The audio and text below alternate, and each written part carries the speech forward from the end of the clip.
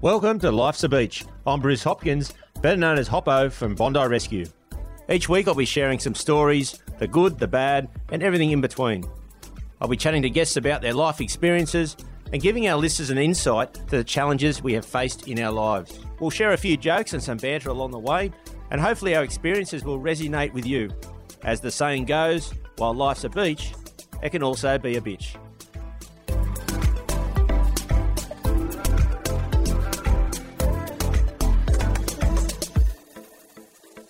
Hey everyone, this week on Life's a Beach, I've got in the beach shack Paige Craswell. Now, she is a fashion influencer, she has been a model and also working as a nurse, and wait for it, in neurosurgery. So she also fixes brains.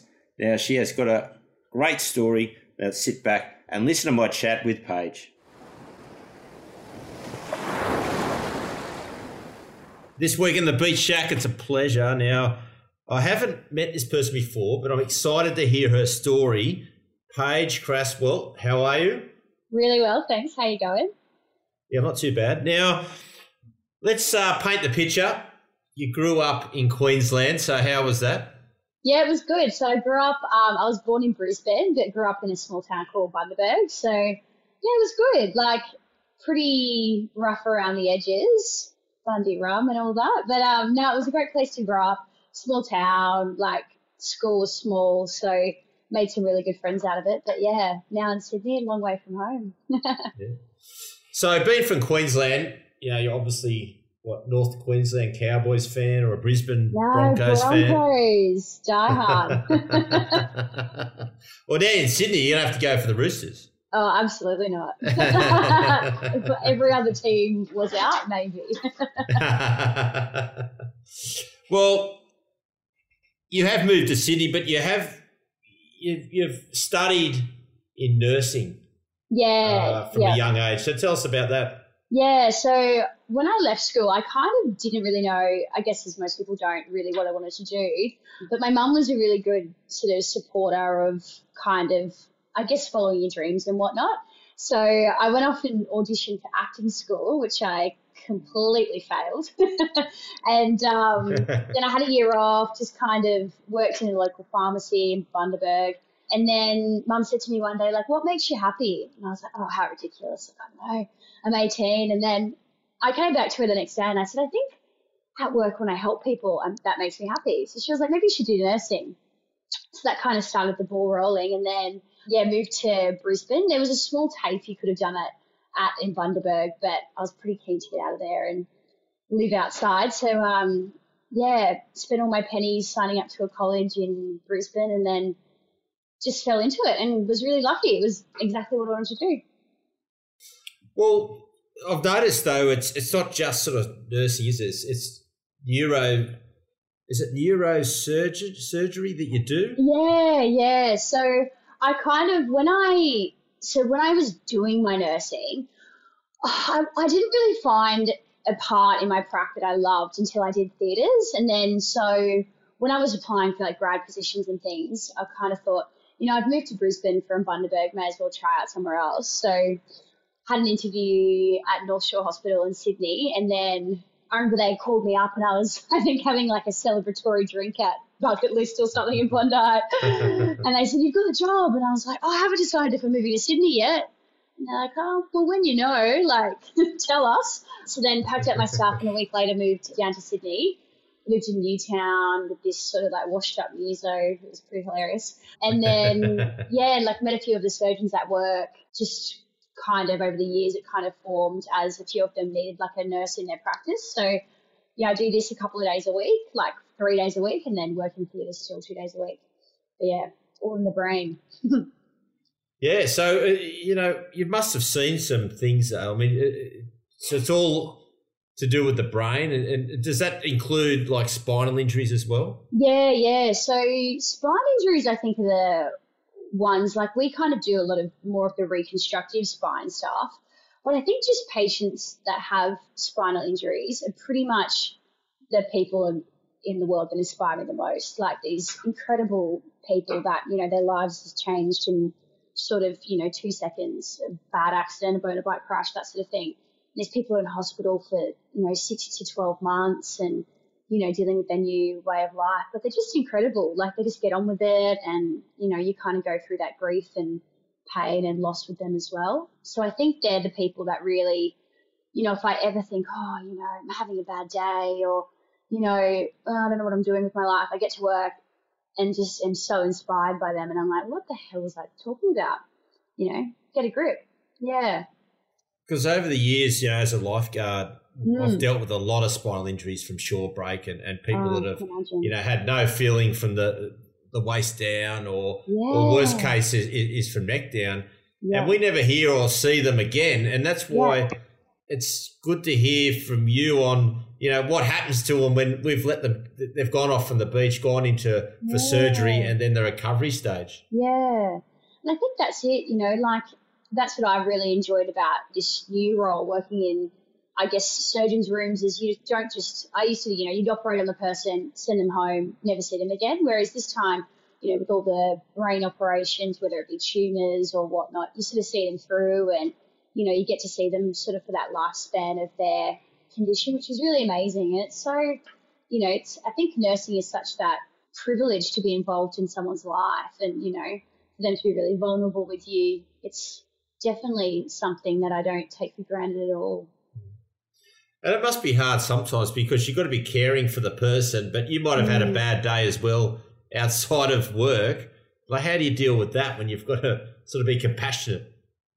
Yeah, like with people outside of work, you mean?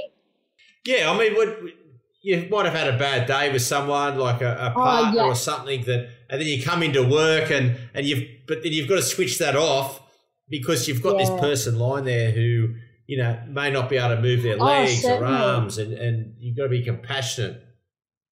Oh, certainly. Like, I know times where I've had, been dumped by a boyfriend the night before and then you go to work. But they're the people that actually make you kind of realise that your problems are just, they give you so much perspective.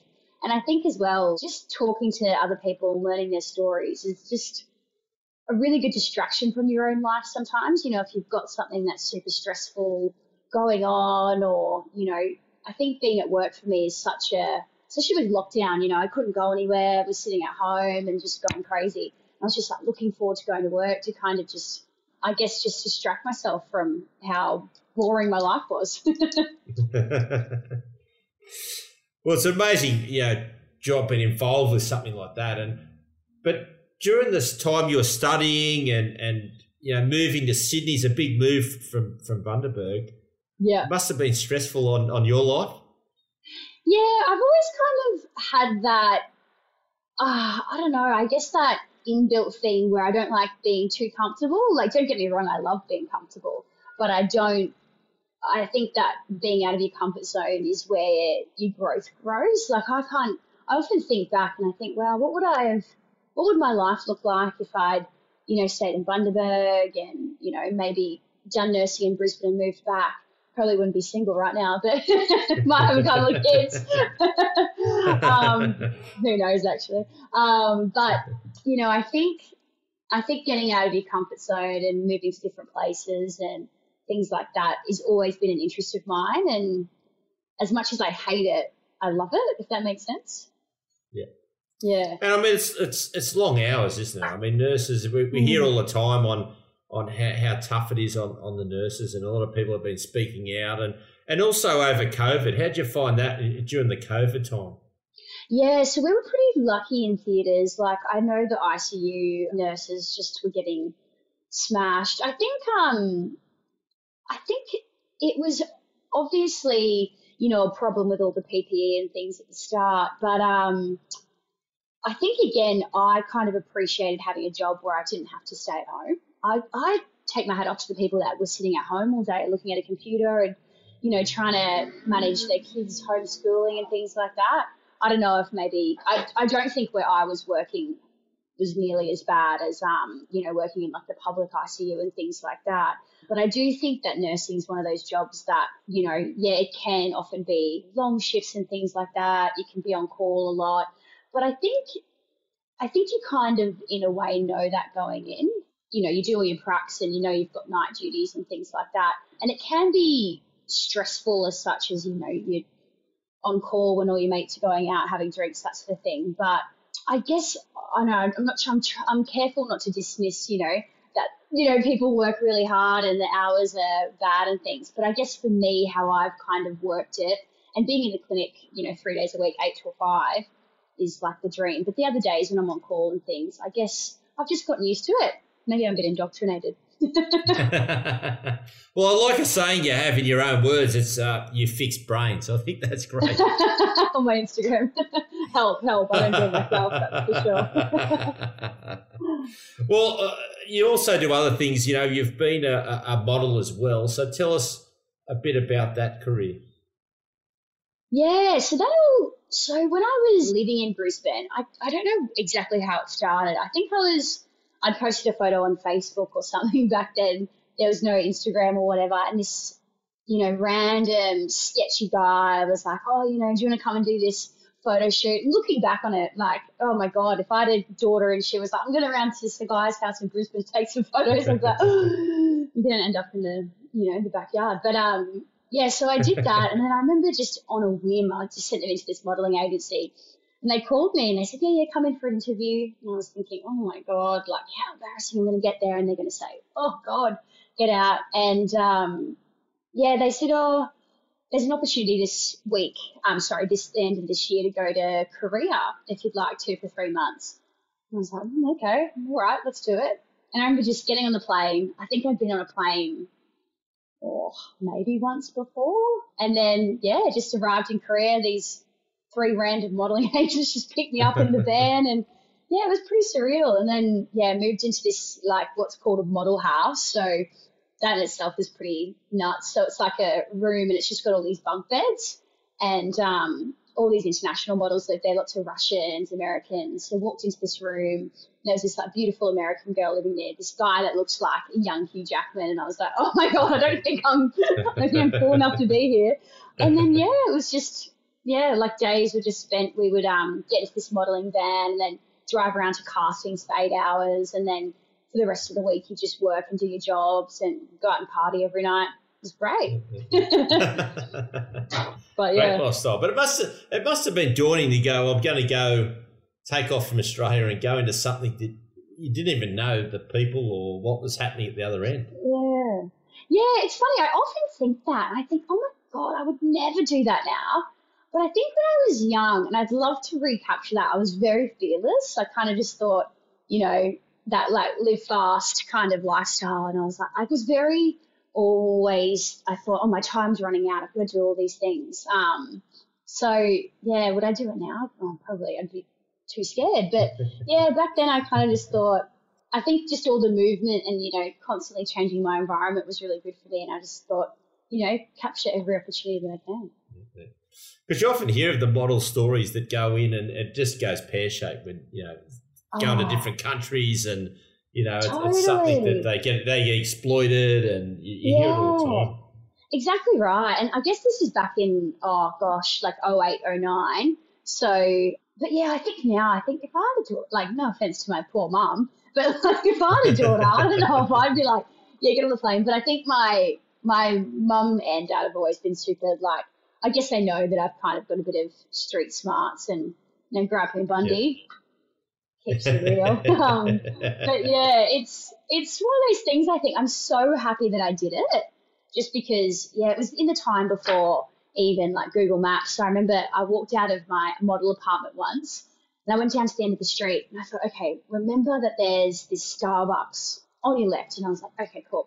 Walked down the next street and then I noticed there was about 10 different Starbuckses and I was like, oh my God, how many have I walked past? And I think I spent the next sort of like 3 hours trying to get home and memorize every little thing. But I think it made me super aware of you had to look after yourself because if you didn't, no one else was. Mm. And as you said before, probably growing up in Bundaberg where it's a bit tough and rough and street smart, that probably helped you a bit. Yeah, certainly. Like I think it was quite a safe area as such. Like you could play with your friends on the street and that. But I guess at school, you probably, I think the best thing I took from growing up in Bundaberg and going to school where it was obviously, not like a all-girls private school or anything like that, you just never gossiped because you knew if you were gossiping about someone and they found out, they'd come and, like, knock your head in. So I think it kind of bit different to Bondi. It's yeah. Yeah. Bondi's a bit more pretentious these days.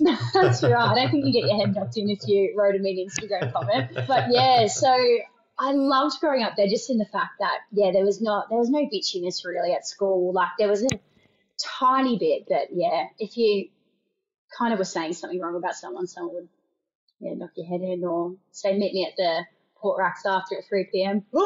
Yeah. Well, it was a bit like that growing up for when way back in my day when I was a bit younger. Yeah. It was still like that. It still had that, but that's all gone out now. You're not allowed to even say the wrong word these days. Not allowed to threaten to hit someone. Totally, exactly right. Yeah, you'll be what is it? Cancelled. Yeah, that's it. Now, you're also a fashion influencer. Now, I'm old school, so just educate me on the fashion influencer.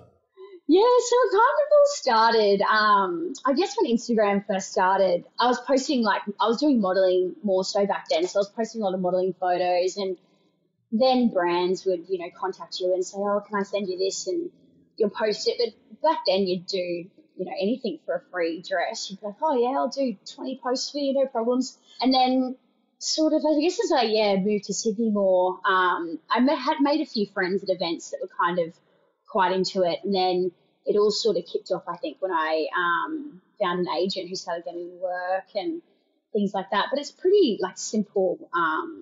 There's not much to it in terms of what you've got to do. Just get the clothes, take a photograph, and then post it up, and that's the transaction. Yeah. And you enjoy that? You enjoy all the different fashion? Yeah, I think maybe what gets me up in the morning. I do. I really enjoy fashion. I hope that I'm somewhat fashionable. Who knows? But I like the creativity of it. I think at work, it's all pretty black and white. There's only one or two ways to do things, and if you do the wrong thing, it's life or death. And I guess it's I've always had a slight creative side, maybe not if you'd seen my year 10 art projects, but I think I've always had a little bit of a creative side. So I love styling outfits and things like that. So it's kind of more of a hobby that's become key. But yeah, it's one of those things.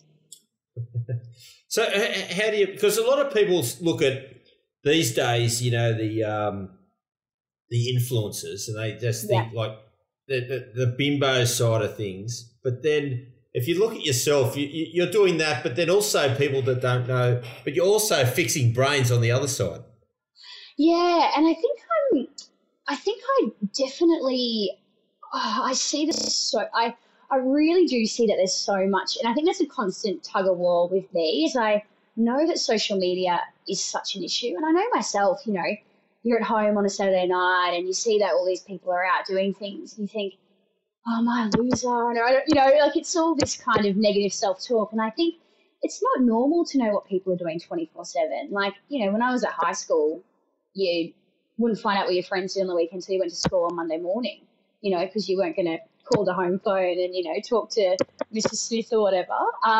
So I think I'm very conscious that it is quite damaging, and I guess I always worry, and I hope that I'm being quite authentic with my Instagram and, try and, at the end of the year, say something a bit vulnerable about myself and, try to make it not look so like everyone's life's perfect. But so I think that that's what's a problem for young people growing up now is, they don't realise that life is going to be probably 50% bad, 50% good, and just sort of showing constant highlight reels is probably making people feel, I guess, that there's something wrong with them or there's something wrong with their life. So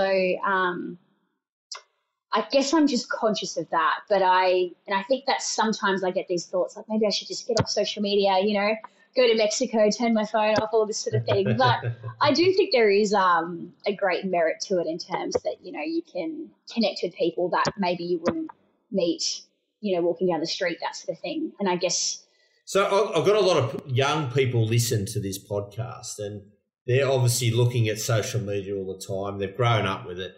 And as you're saying before, they look at that and think everyone's life's perfect. And the problem that they've got their life thinking, my life's a disaster. Look at how good all these people's lives are. But it's not true at all. It's, as you said, a lot of people are going through bad times.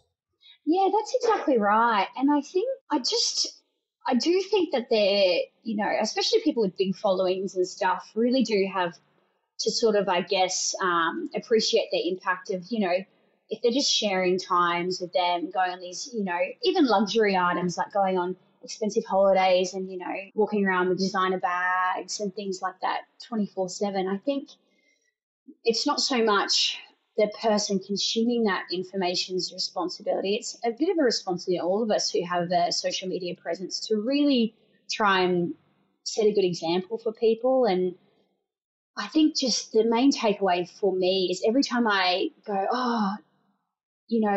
I'm at home, I'm not doing all these fun things like people, I'll always write it down and then I look at it and go, how ridiculous. Like, this isn't true. Or, I just always kind of, I guess as I'm getting older, try and be more self-aware of those negative self-talk thoughts as I'm looking at things and going, that girl on Instagram, so beautiful, why don't I look like that?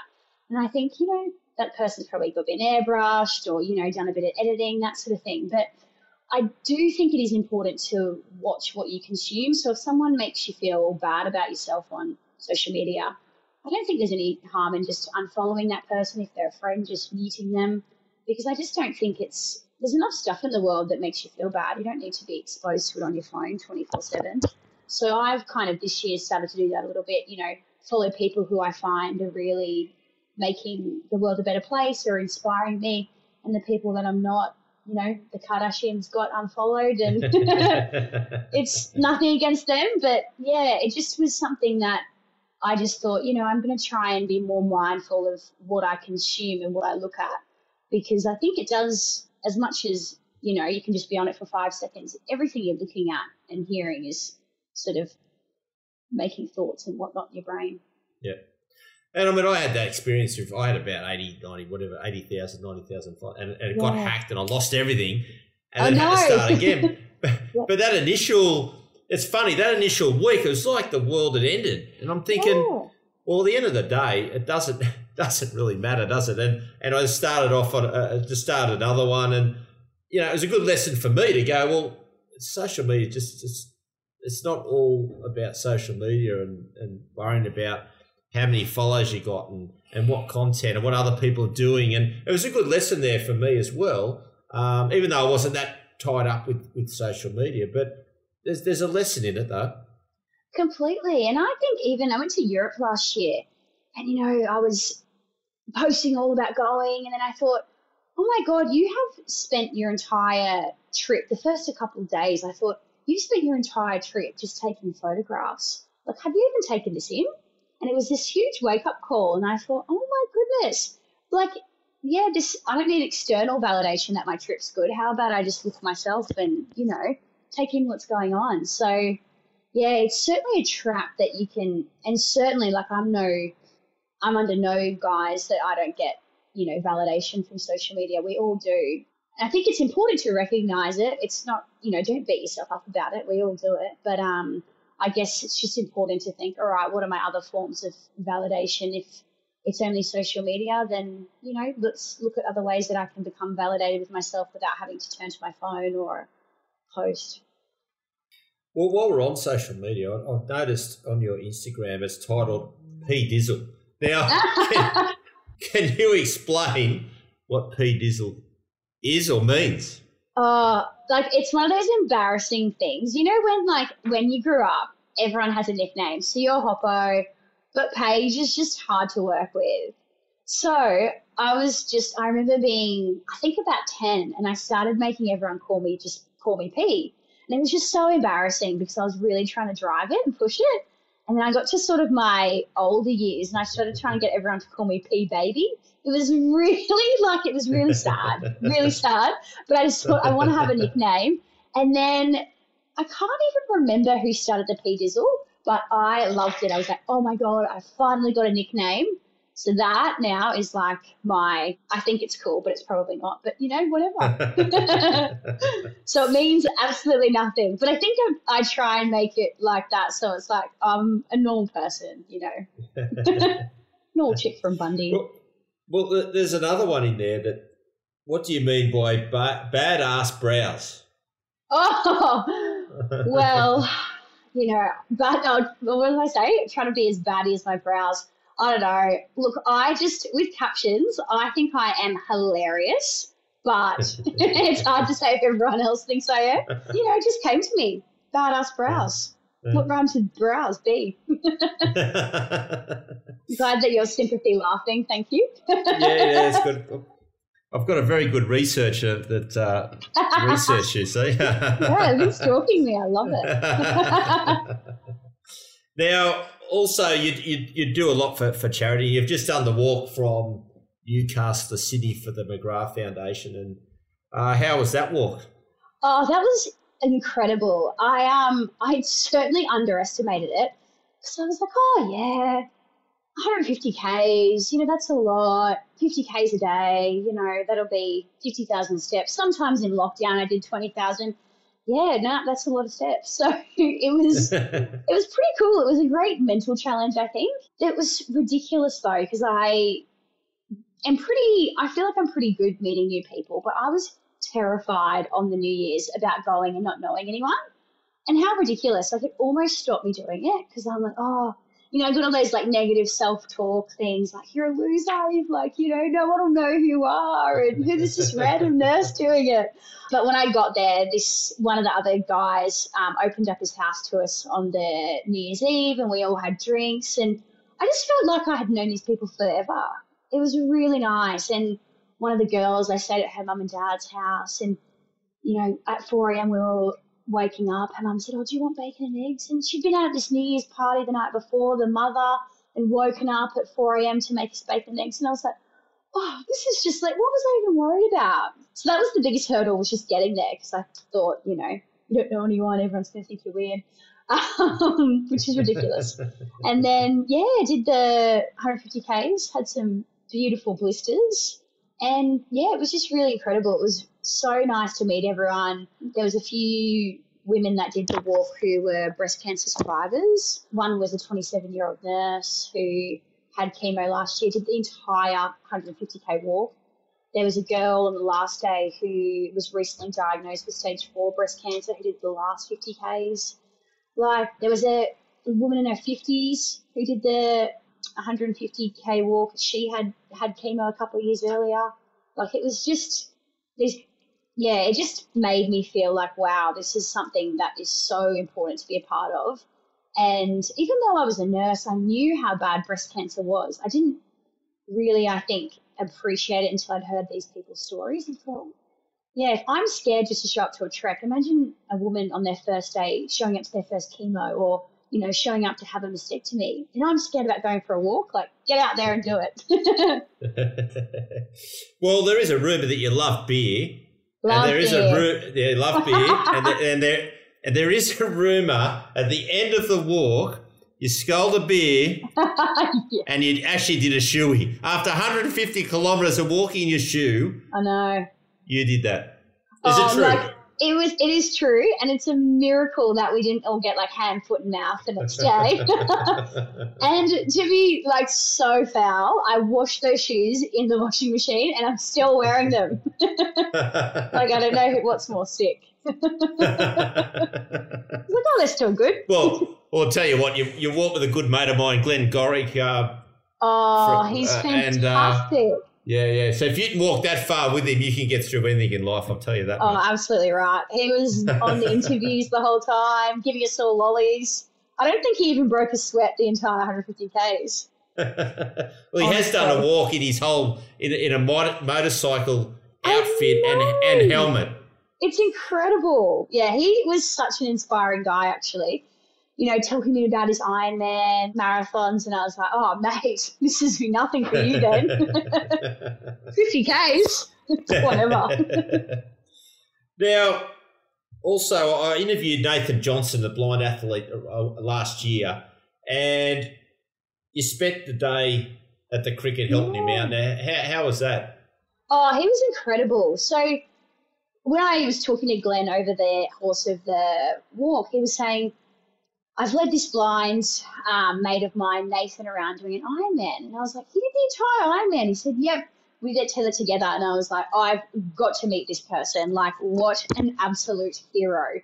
I'd have to be blind drunk to consider doing an Ironman, let alone actually being blind. And it was pretty incredible. Like, he was just such a lovely guy, and we got to talking a lot and, you know, just sort of learnt his story about how at 15 he'd gone blind and, you know, just I guess how much his life had changed, starting to do triathlons and whatnot.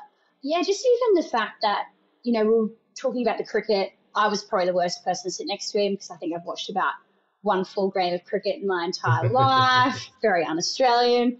He was like, what score was it? I was like, oh, no, hit the edge. He's like, oh, I need a score. I was like, okay, perfect. We're on now. But, yeah, no, it was really incredible. And I guess just, again, like those people that overcome any sort of diversity, I just think it is just priceless. Like, it's a moment in time where you think, I definitely met you for a reason. What a great guy Nathan is, Jess. So it's been fantastic having you into the Beach Shack, and we'll have to catch up very soon. Down the beach, now you're living around Bondi. Yeah, totally.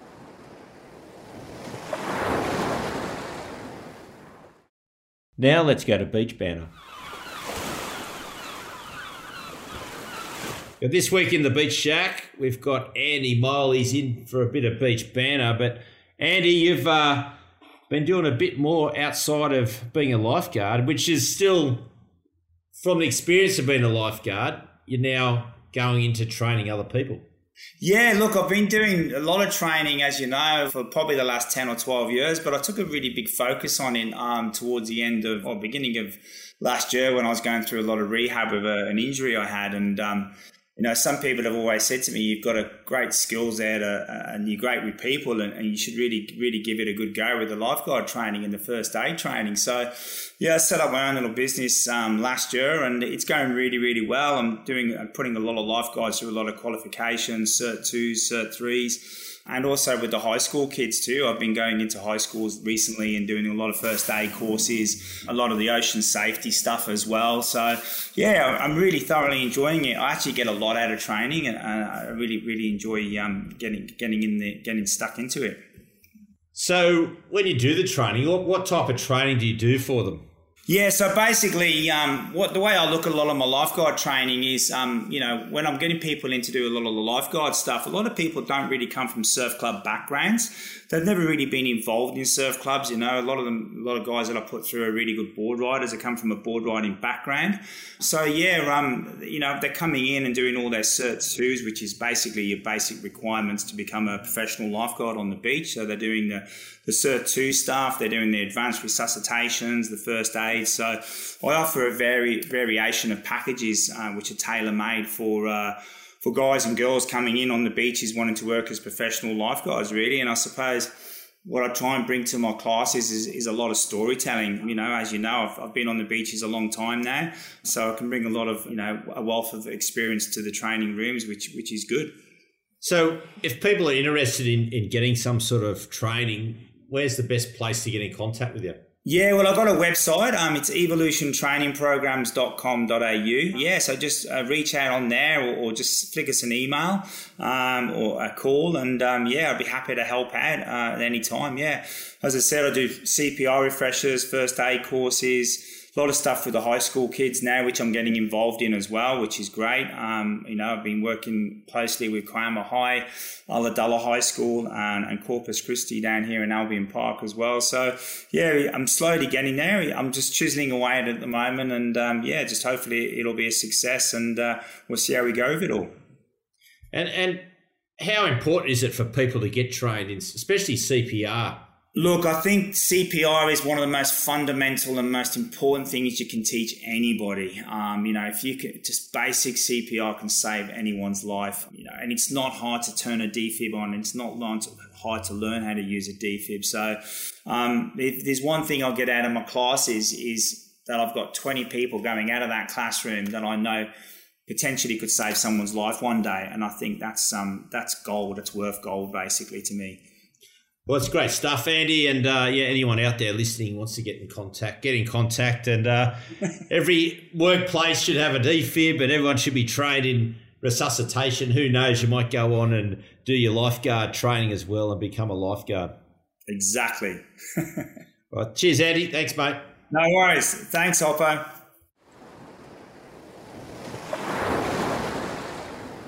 Now it's time to have a listen to the fans in the mailbag.